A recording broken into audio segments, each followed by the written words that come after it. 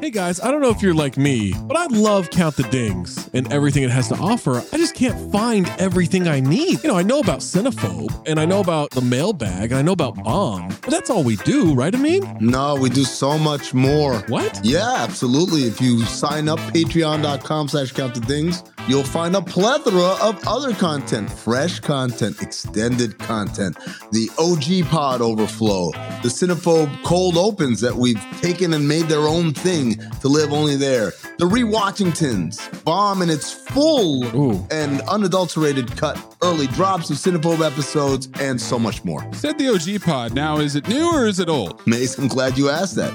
It is a new incarnation of the old OG Pod. Oh. So it's me, Zach, Trey, Waz, Tom. I love those guys. Just like we always were. Going back to the True Hoop days, we're recreating that magic, recapturing it, and putting it back out. We're talking hoops, we're talking pop culture, and most importantly, we're talking for 40 minutes for free, but then another specific Patreon exclusive segment for every one of those episodes. Funny enough about that OG Pod, you're getting Tom and Trey on Mondays. You're getting me and Waz, aka Zosny, on Wednesdays. Amin's floating in between. I'm a floater. You never know when you're going to get Amin in those, so you got to listen to them all. And what if I'm not sure what Maze looks like? Because I've always thought he's a fat man with a fedora. He's got a weird voice. How can I see for myself what this Maze character actually looks like? It's crazy you don't know the answer to this because it's the Cinephobe Pod YouTube page. What? The CT5s on the Cinephobe Pod YouTube page, you can look at all of us. You can get all the OG pods on YouTube too, at Count the Dings 1 on YouTube, at Cinephobe Pod on YouTube, patreon.com/Count the Dings gets you everything all in one feed. You can link it to your Spotify. And now enjoy the show.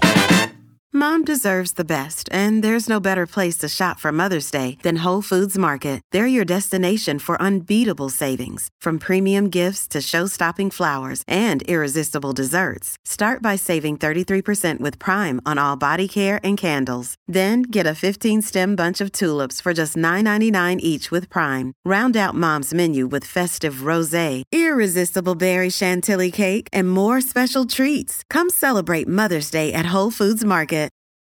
This episode is brought to you by Reese's Peanut Butter Cups. In breaking news, leading scientists worldwide are conducting experiments to determine if Reese's Peanut Butter Cups are the perfect combination of peanut butter and chocolate. However, it appears the study was inconclusive, as the scientists couldn't help but eat all the Reese's. Because when you want something sweet, you can't do better than Reese's. Find Reese's now at a store near you. Another day is here, and you're ready for it. What to wear? Check. Breakfast, lunch, and dinner? Check. Planning for what's next and how to save for it? That's where Bank of America can help. For your financial to-dos, Bank of America has experts ready to help get you closer to your goals. Get started at one of our local financial centers or 24/7 in our mobile banking app. Find a location near you at bankofamerica.com/talktous. What would you like the power to do? Mobile banking requires downloading the app and is only available for select devices. Message and data rates may apply. Bank of America NA, member FDIC.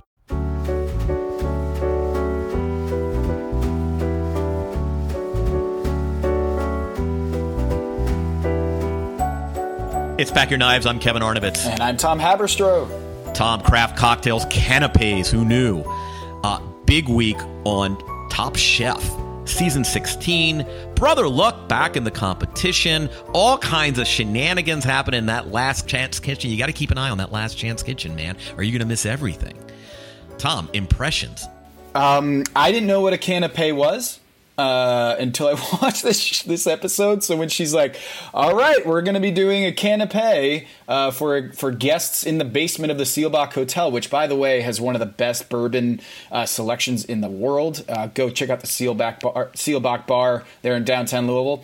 I guess what's the difference between a canapé and a amuse-bouche? I mean, amuse-bouche would be part of kind of like a seated dinner. A canapé is a specific little morsel.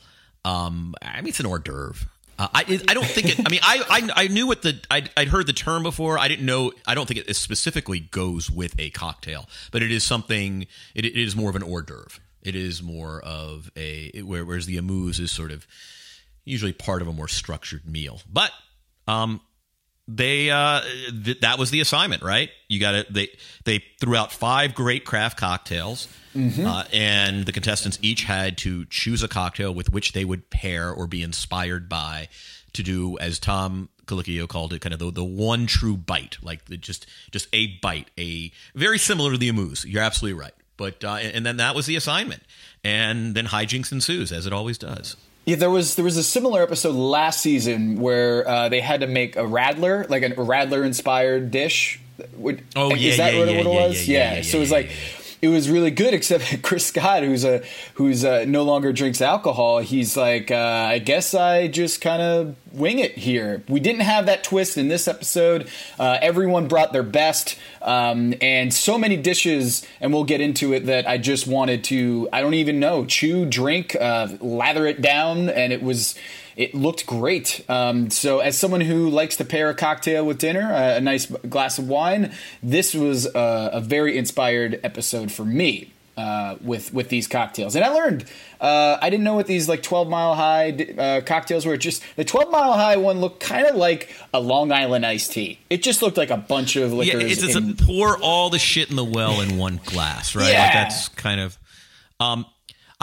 So there was also another twist to this episode, which was Brother Luck came out of the losers bracket. He is Last Chance Kitchen extraordinaire competitor. Beat out Nene to be the contestant let back in the competition.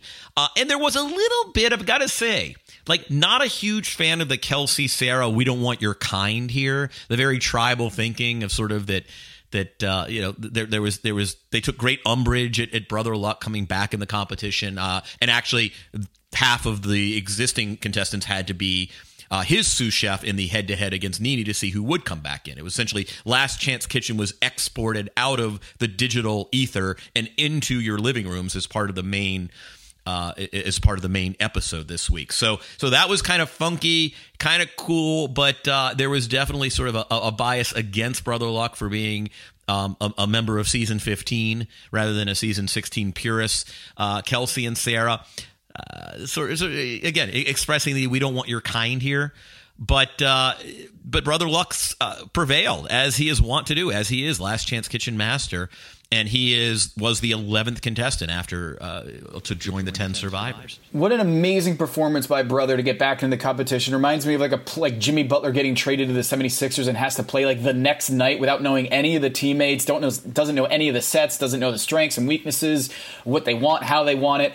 And then he overcomes that handicap and goes back into the competition and gets booted for the same reason he did last season. Poor Brother Luck.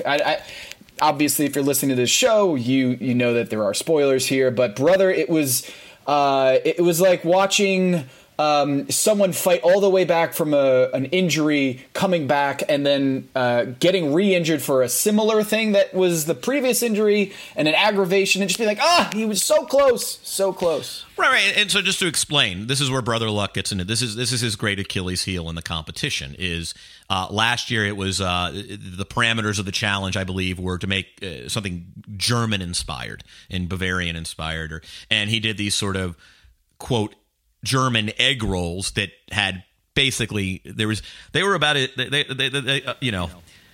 they were about as German as I don't know. They were about as German as something, but they just were not very German. Oh, that's a good one. They were about as German as Xi'an province and his German egg rolls just and there's a certain insult you see, especially Tom. Tom's subtext is often, look, asshole. Like, we set these parameters for a reason. These aren't suggestions. These are prescriptions, right? Like, we want you to do X. So, like, you can color outside the lines a little bit. And Brother Luck went home because his German egg rolls, again, were just not specifically or even implicitly German. And this week it was, hey, do your canopy and create a canopy that is a callback or inspired by or a nod to the cocktail. And what was it? Was it South? What was the name of the cocktail he was supposed to use? I don't even know, but there was not even a hint of it. A South Side something. Yeah. And he's like, South Side something. Hey, Southeast Asia. Hey, banh mi. And the next, and the next thing you know, there was like this very spiced beef liver parfait with peanuts that could not have been any less of a tribute or to the cocktail in question.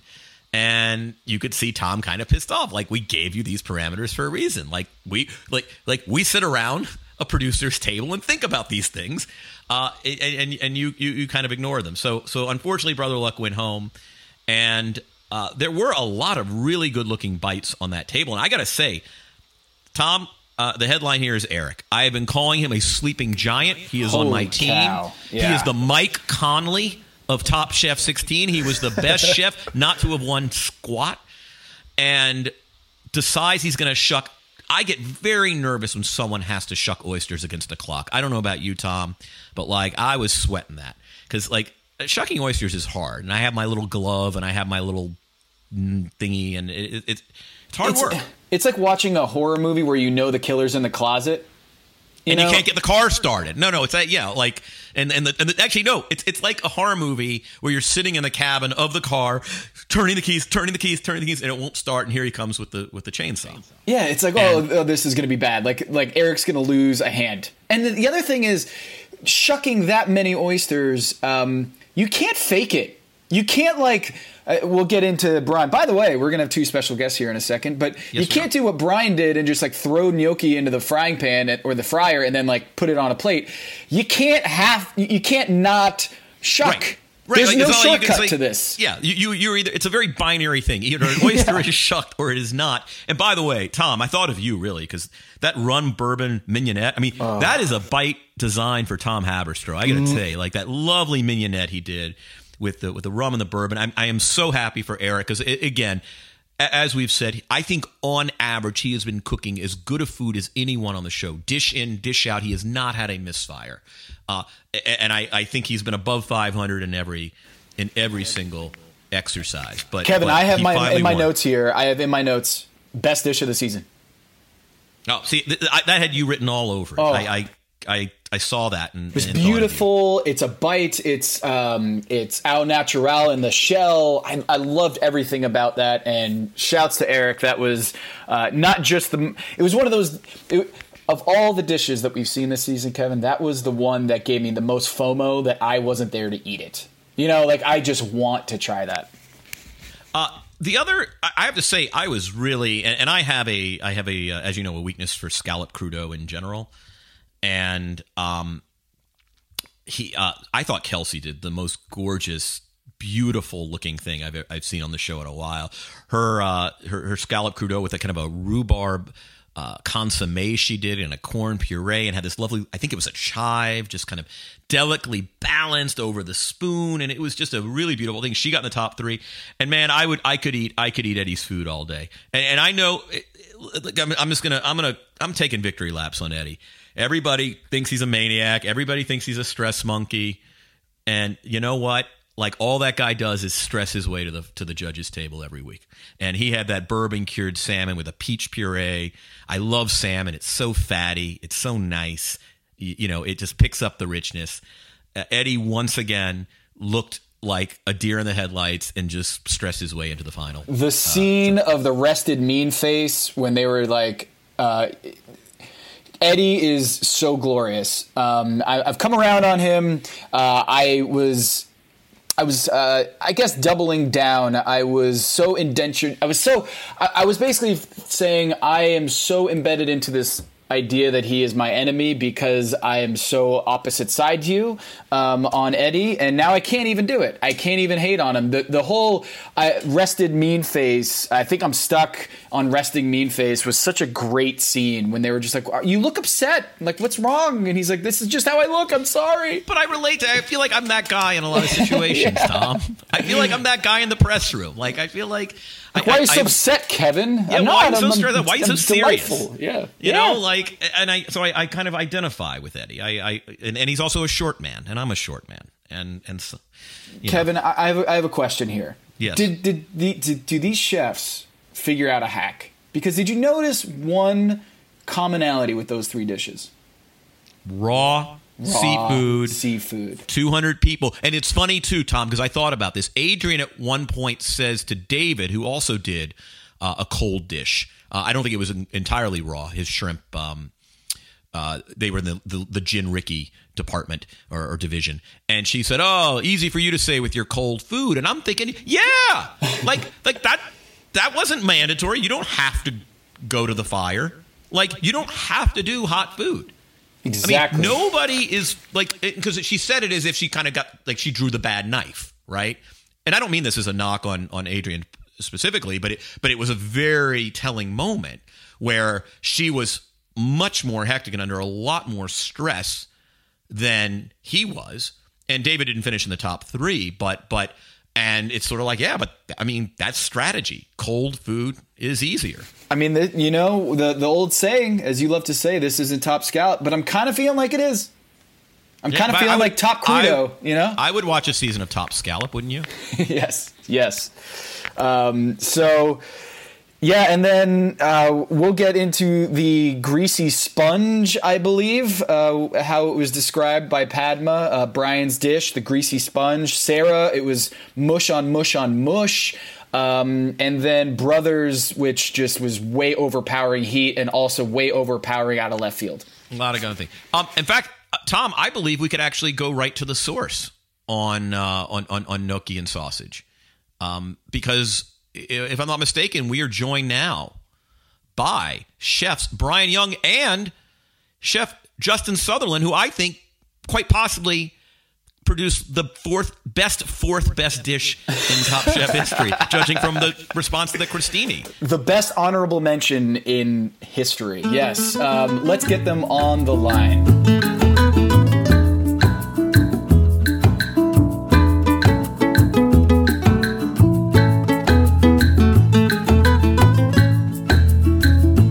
Gentlemen, thank you for joining us. Thanks for having us. Yeah, yes. Thanks for having us. And Brian, you don't know, but we have met. We met? And the reason we have met is we were one of your tables at Northeast. Oh, that's funny. How was it? You know what? And I'm saying this not to flatter you. Like, when people, because, people want to know how the experience was. Tom's gotten it too from all our friends. And it's, and ultimately it's, well, how was the food? And I'm like, the food was fantastic. Oh, that's awesome. Like, I mean, there were 6 really good dishes. Even the one that we jokingly call the Forgotten Crudo, which was Eddie's Crudo, yeah, which was perfectly decent. But like, I thought it was the weakest. Yeah, like it was. But I think it says a lot that it was the weakest of the 6, and it was still like a really nice plate. It was still awesome. So we have met, and you came by, and you were front of the house, model citizen. Were you guys the last? Yes. Were you guys like one of the last tables? Yes, and actually Eric and Adrian and Eddie like came out to like greet us or like join in on the conversation we were having, and then they were like ushered away by PR people. I know. Well, like, no, you can't be here. They don't let us talk to anybody. And Justin, I think you were somewhere else in the room biting Nini's head off. Yes. I apologize for that, but it was the whole day was just crazy.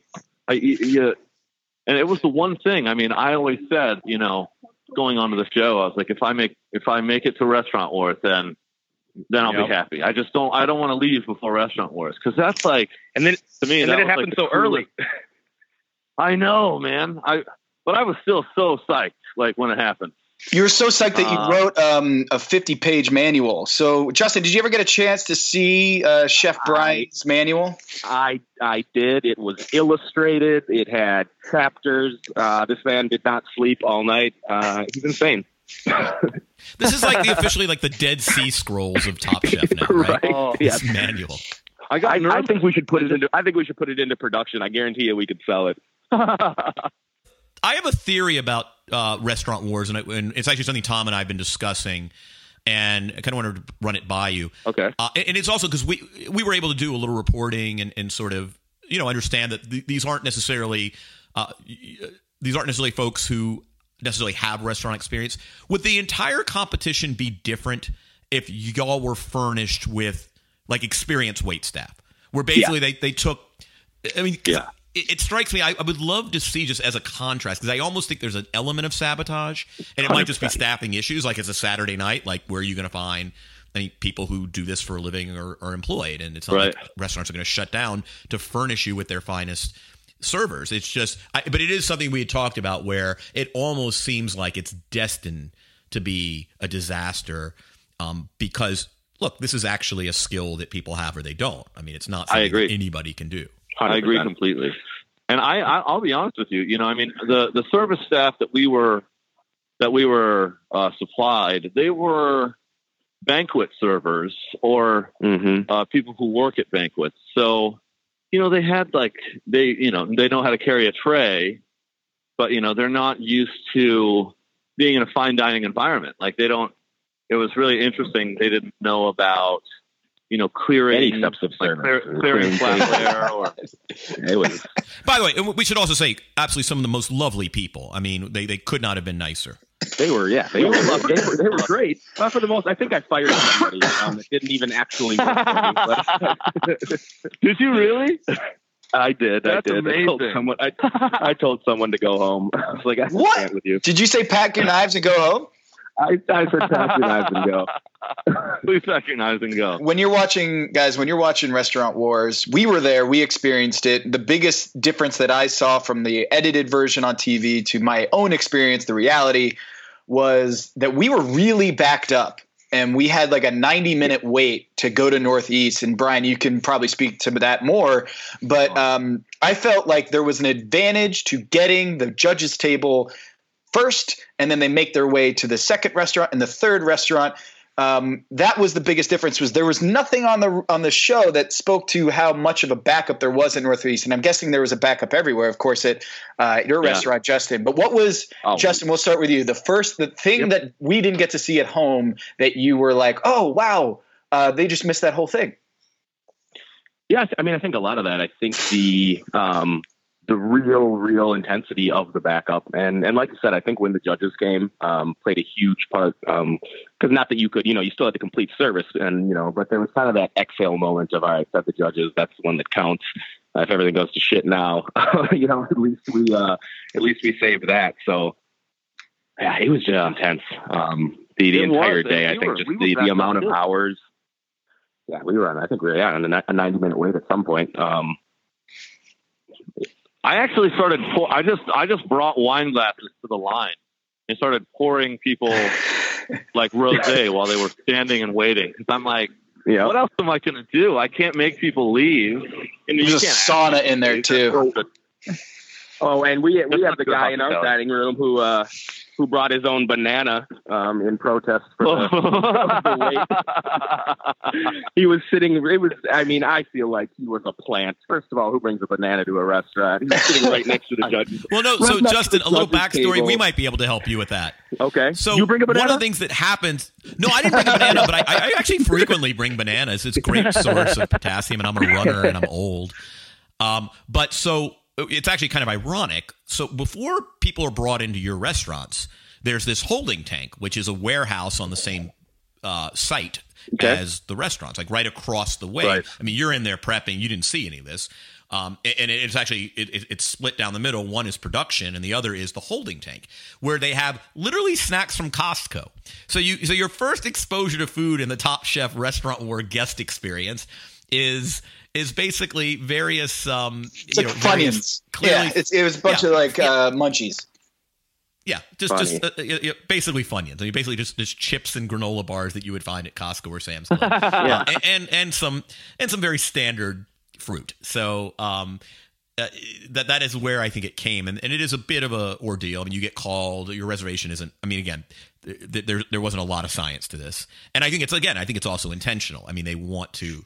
Oh yeah, they wanted to put us into the most intense situation they could, and they succeeded. So I think, to me, like the advantage of having the judges table now, I basically planned on the judges coming at the worst possible time. I just knew that that's what was going to happen. I'm just naturally a suspicious person, so I'm like, they're going to come right in between the first and second seating. Like when we're in the weeds with first courses and trying to get people out.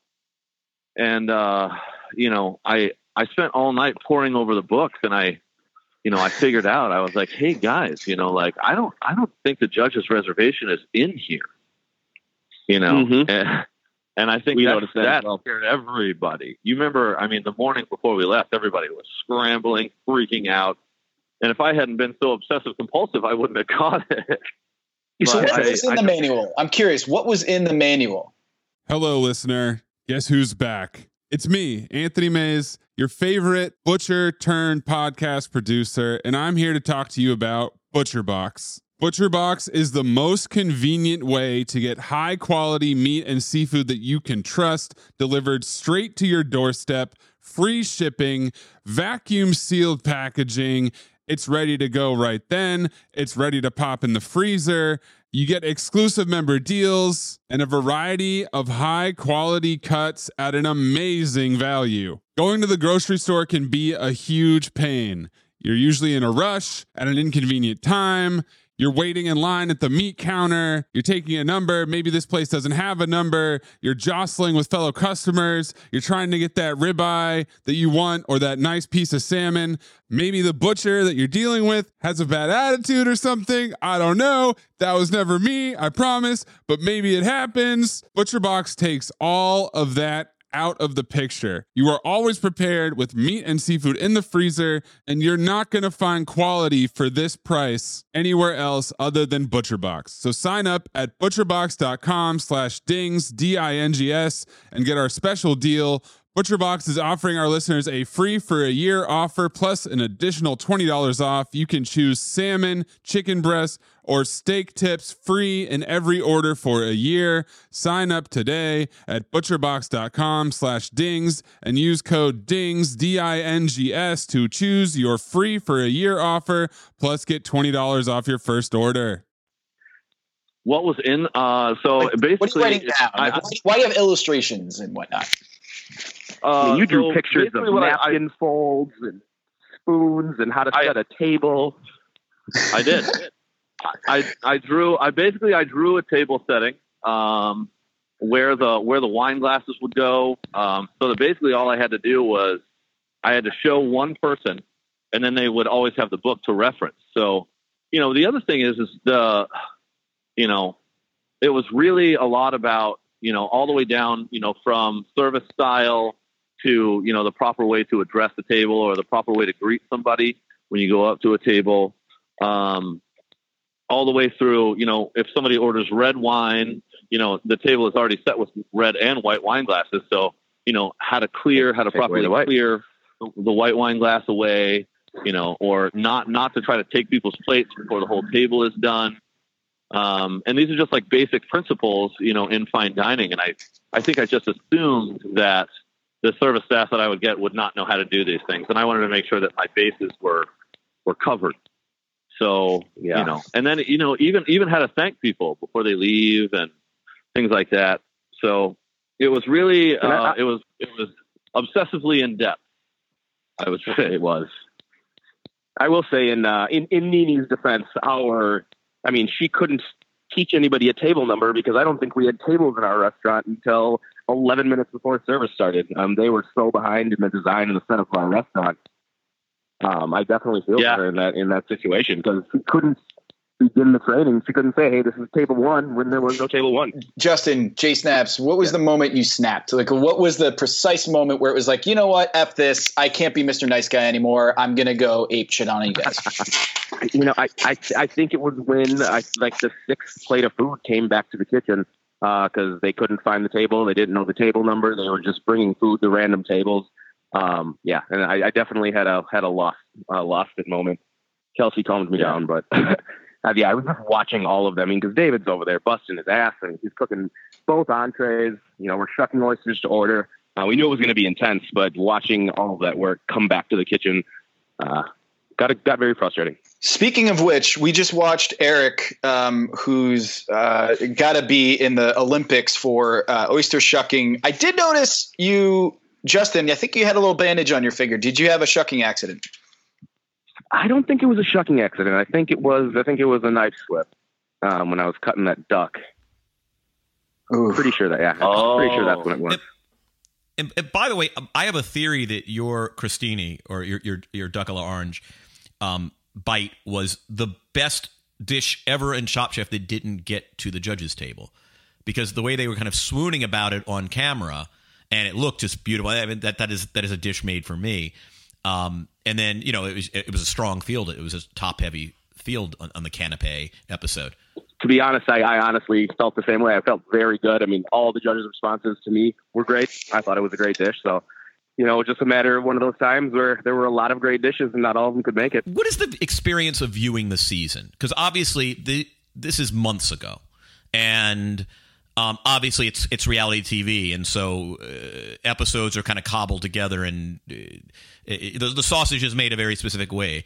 And what is it like? What's the experience of watching it kind of delivered to you? And I assume you haven't seen the epissodes any sooner than I do. No, we're seeing them for the first time when you see them. I think the biggest thing is figuring out which storylines they're going to run with. It's 17, 18 hours of filming some days that gets edited down to 48 minutes. So it's very interesting to see what makes the cut, what they want to run with, who's going to be the asshole that week. So it's very interesting, because then you have the editing of to that me, day, and you're like, yeah, it's nuts. The editing to me has been the most interesting part. It's just been how they chop it up. I agree with Justin 100%.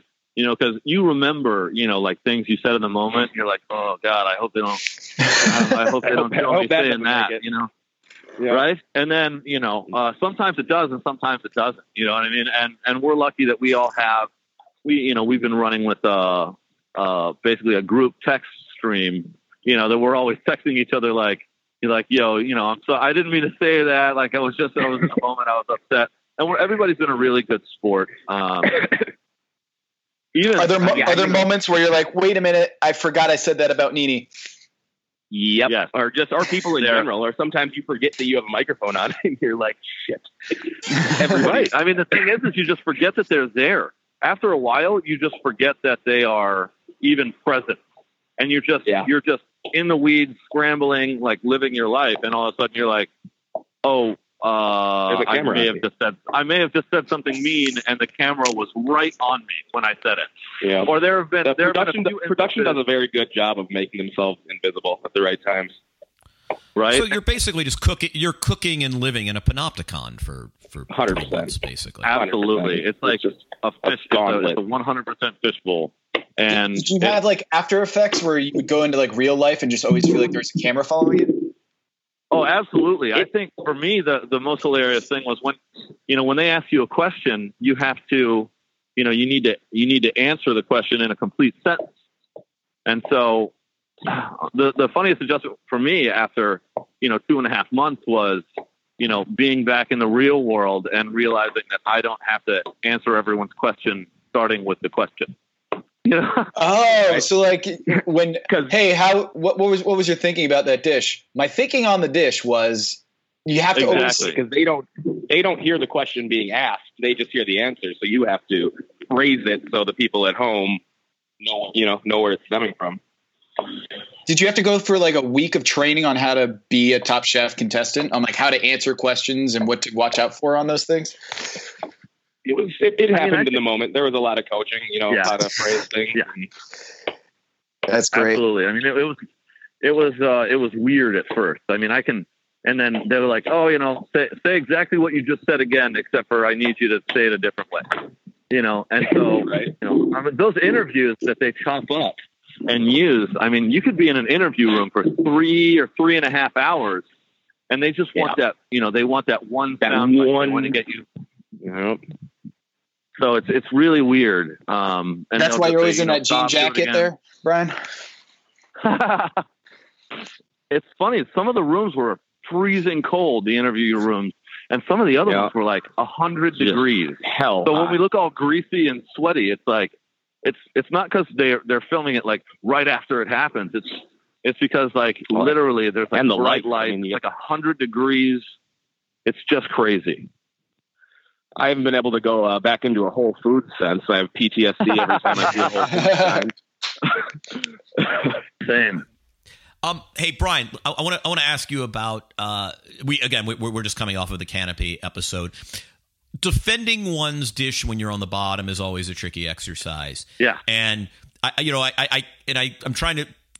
Do they take? Because I think there's a sort of a negotiation you have to make with yourself, which is, do I own up to my errors when they come to did you think that dish was good? Did you taste it? And what was interesting is during because in the interview you were kind of like, I put all the sausage on the grill at once. It was a hack move. I ended up having to kind of fry my gnocchi. They edited it as if you were sort of watching the downward spiral of your dish, which was just a manifestation of time management and whatever else. But then you decided to take the tack of, hey, I thought my dish was great. It's funny. I did taste the dish altogether, and it made sense. I think in hindsight, I was just really scared. First of all, I think I was scared that the gnocchi would end up being like in that little cup that I had to serve with. I was worried that they would steam in there and get like weird and soggy. So, gummy. And gummy. So I decided to fry them because I was like, well, that way they'll be crispy all the way around. Now, you would think like in a Top Chef kitchen, there would be like nice, pristinely clean, like frying oil. That's not the case. So it was just kind of like, it was kind of skanky old oil. And I, by the time I realized, it's like, oh, well, this kind of tastes like a fryer, it's too late. So you just have to back yourself up, basically. And, being at the judges table, it's something that I actually got kind of good at, where I could maneuver and talk my way out of things, which I think that's why you're front of house. Skill. Yep. I think you should always defend your decisions. What do you guys eat? Like, what and where and how do you guys eat on the show? Mostly we ate like we had some weird food. It was not like you would think. You can say it. You can say it, Brian. I think they picked the worst catering company in Kentucky to feed us. It was sorry. It was brutal. I mean, I think Eddie lost 20 pounds. He would not eat the food. He was just like, I'm not eating this garbage. So there wasn't any of this. You have romantic notions of 10 chefs in a house. Maybe you rotate nights and you guys do these lovely. We did do that. You did. Okay, so you got to do a little bit of that. All right. Yeah, but on set, at home we just on set. Not great. On set, it's like the worst corporate like luncheon food. Yes. Oh yeah. Like our favorite days were days where they would get us like pizza or. Like, Padma bought everybody Indian takeout one day, which was actually amazing. That was probably my favorite day on set. But it sounds like you're on like. I think that was after I think that happened after we like boycotted the food, and I think we did a hunger strike, and then Padma bought us like good Indian food. Oh, there was a hunger strike. So this was like there was a consensus here. This was an undercurrent of production was y'all's dissatisfaction with the food. Yep. Ooh, it was rough. I'm Tom. This is like eating in the Miami Heat press room every night. I know, but it's especially cruel when you're doing it to chefs. It's like playing an all-star game in the NBA and giving them like a flat basketball.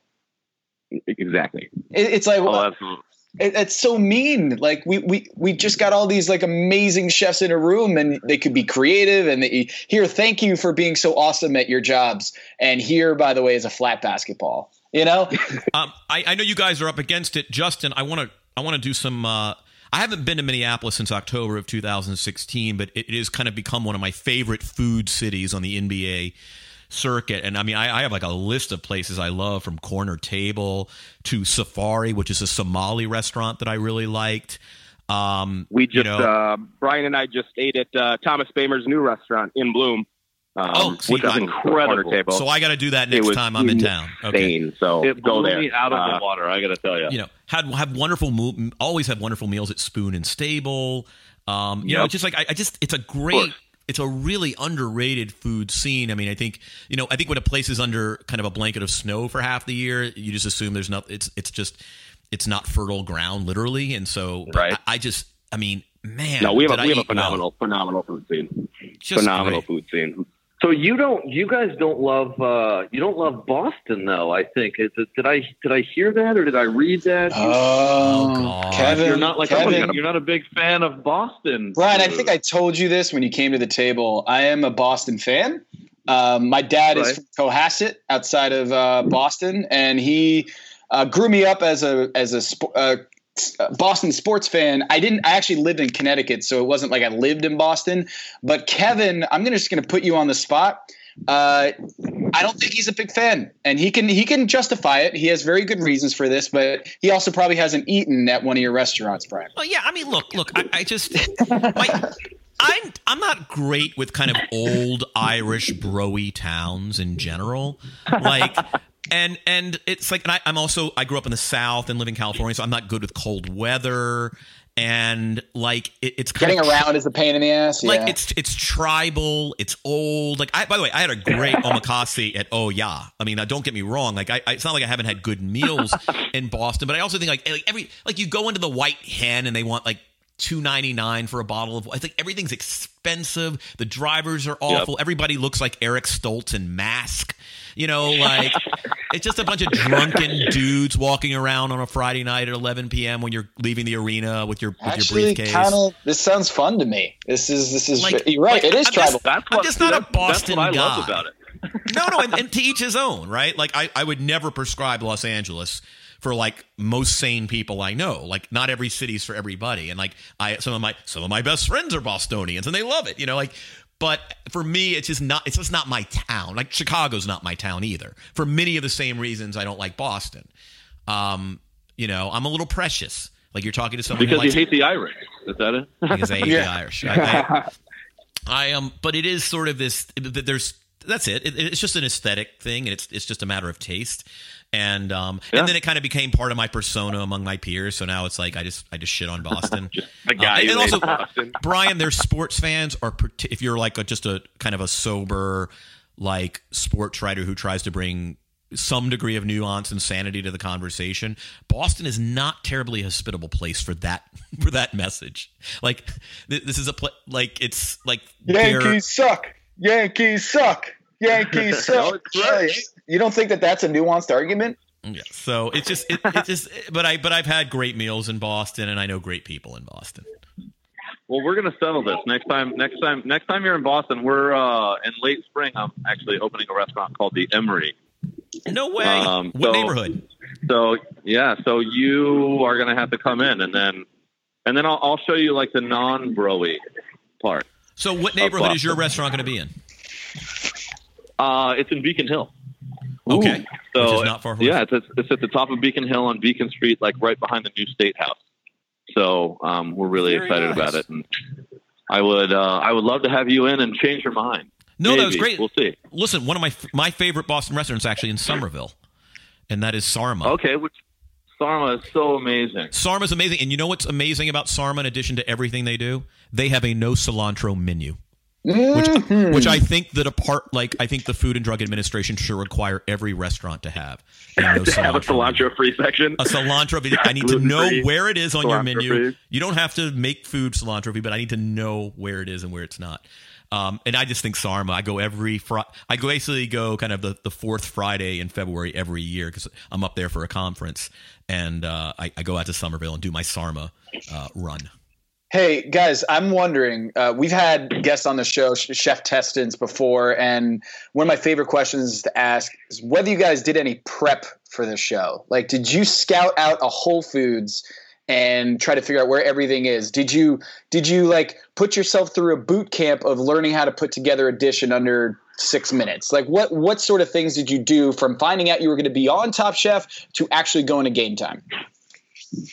I mean, me personally, I didn't do any. I mean, I was busy running a really busy restaurant, so it was just kind of like the date's getting closer, and then I had to leave. So, but I mean, we were doing course dinners for 100, 150, 160 people, every night, and it's the busy season. You know what I mean? In Boston, that's the busy season. Spring and early summer. So I didn't have time to do anything. I know that for sure Adrian did a lot of prep. She did a lot of like quick fire practicing and things like that. That I wish I had done. You guys have watched the show. Quick fires are definitely not my forte. So maybe I should have practiced. In hindsight, I don't know. Did you do anything, Justin? And I didn't have any time. I mean, I was pretty fresh off of Iron Chef, so I'd had that win under my belt and knew that I could perform quickly and under pressure. But other than that, I was in the middle of opening my second restaurant, in which I had to leave for Top Chef before we even were able to get it open. So I was deep into opening a restaurant, so I didn't have much time to think about it, which I think was good. But before we let you go, tell us about your project. Yeah, so the second restaurant there that I opened called Pearl and the Thief, kind of a Gulf Coast Southern theme, very seafood, big oyster bar. Just really celebrating the fresh seafood that comes out of the Gulf there. So everything from New Orleans, South Carolina, going fantastic. Actually, in the process of relocating it. When I was gone, I opened it in a small town called Stillwater in Minnesota, and we are moving it to Minneapolis right now. Wait, it's Stillwater. Stillwater is that the place where like people? It's a little bit out of town. I keep getting ads on Instagram for like cute boutique hotel in Stillwater. And that's exactly what it is? Do they just identify the yuppie gay guy who spends all his money on food and travel and say you should be going here? You are born for Stillwater. Okay, that's it. Because I was actually like antiquing and exactly. Yeah. By the way, that's how creepy kind of digital life is now. It's like they know that like, oh yeah, here's a no child-free, double income, no kids, gay couple that likes going to food and boutique hotels and lifestyle whoring. Let's send them to a hotel in Stillwater, Minnesota. I didn't even know what Stillwater was, and then someone explained it to me. So that's where your restaurant is, and now you're going to St. Paul? Minneapolis. No, my other restaurants are in St. Paul. Moving Pearl and the Thief to downtown Minneapolis. Nice. Well, very good. Next time we are in town for a Timberwolves game, which should be 2031. Do you have any NBA takes that you want to pop off on this podcast, guys? Yeah, here's your chance. I mean, I'm a big Timberwolves fan, so I stick with them. Wait, are you pro Tibbs firing, or are you happy that Flip Saunders' son is getting the chance? Like, where were you on the Tom Thibodeau drama? I think getting fired after a pretty big win kind of burned. But I'm like, yeah, great job tonight. You don't work here anymore. So that was kind of weird. Super stoked for Flip's son though. Flip had an amazing legacy, and I'm excited to see what he does with it. Yeah, I think Ryan's going to be a good coach. Yeah, he is. Yep. Yeah, I think so too. Gentlemen. Conversely, wait. Of course, Kevin cuts off God, the Boston I have to hear guy another. Just what the world needs more Boston sports takes. Yes, okay. Yeah, right. Oh no! I'm not. I'll be honest with you. I actually grew up in Nashville, Tennessee, and we didn't have a basketball team growing up. I am still and was a rabid New England Patriots fan. I just was growing up. So that's very annoying for everyone. Except yes, it is. But as far as basketball goes, I just I can just never played it. I mean, you're like I think Brian's the tallest person to never play basketball. Wow, it's true. Yeah, I'm not good at it. How tall are you? I'm 6'7", Brian. So that's average height for the NBA. That's pretty tall. 6'7". Do people look at you when you walk into a room and you're like, "Ooh, is that guy an NBA player? Did he play college basketball?" That's what happened. That's what happened in Macau. Everybody thought that I was Birdman because I'm just taller and have tattoos. Everyone thought you were Chris Anderson. Oh my God, that's great. That's my favorite thing I've ever heard on this show. People were pointing at me, going like Birdman, and I was like, "Yeah, man, go taking pictures with me and stuff." It was awesome. Did you know who Birdman was? Yeah, I mean, I'm aware of. I knew who they were accusing me of being. But that was just really funny. And now my thing is, walking into a room, I can't tell if people are staring at me because I'm freakishly tall, or if they recognize me from Top Chef. So that's like the new, That's like the new question, the silent question always hanging in my mind. That little 7-year-old girl was pretty enamored with you at dinner last night. I know, that was hilarious. Some little girl recognized him and ran up, wanted to take a picture with him. So no way. Yeah, it was really funny. I'm sorry she didn't recognize you, Justin. You can have that one. What do you guys do? Oh yeah. Are you guys hanging out? You guys are doing an event, or you guys just happen to be in the same city? No, we're doing a couple events. Cooking, yeah. Brought Brian up to do some dinner. He did a whole hog butchering class and demo at my restaurant yesterday. So I had a full house for that, which was awesome. And then we are spending the next couple days prepping that pig and doing a 6-course bourbon and whole hog dinner on Thursday, pre the episode, and then we'll have a watch party after that. I mean, this is one of the, I think, cool things that's happened with, and I think Top Chef is a part of it. I think generally just like people like loving ingredients and going to farmers markets, but like none of this shit happened in this country 20 years ago. Like, oh, no. I mean, people, younger chefs, wouldn't necessarily had more trouble opening places, but just like the fact that you could kind of in a mid-sized metropolitan area have like a week's worth of cool culinary events and people will come out for butchering classes. This is kind of it's a really nice time to be a chef in America. Like it's really just like it's just cooler stuff. I mean, even 10 years ago, 15 years ago, I mean, that's just a blast. No, absolutely. I think we're very blessed to be chefs in the time that we are.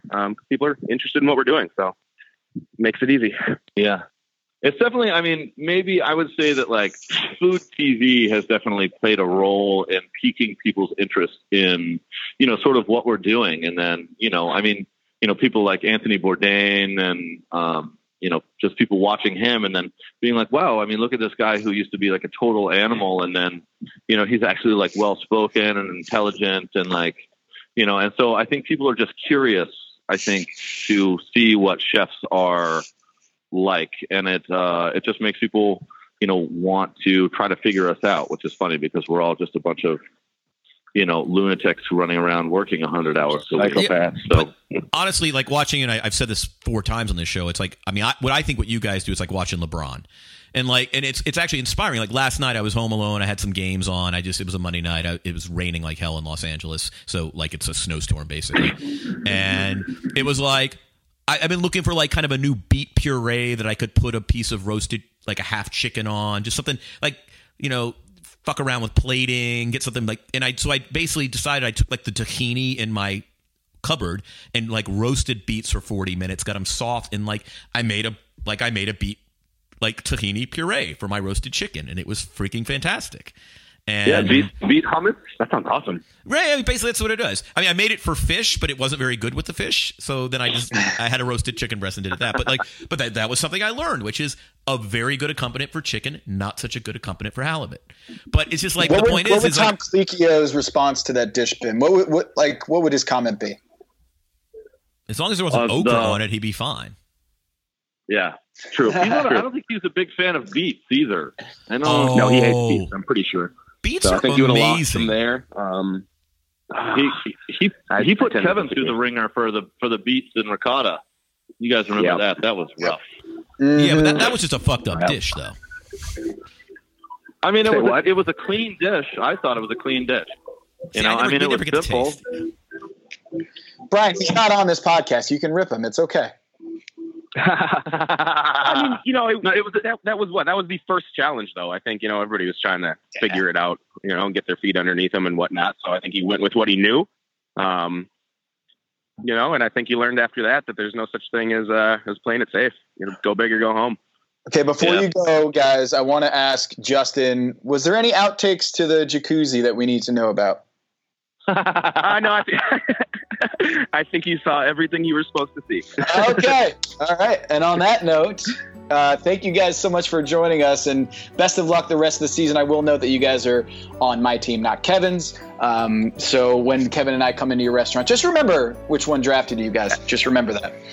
Okay. Heard. Thank you, guys. Thank you, gentlemen. And this is Pack Your Knives.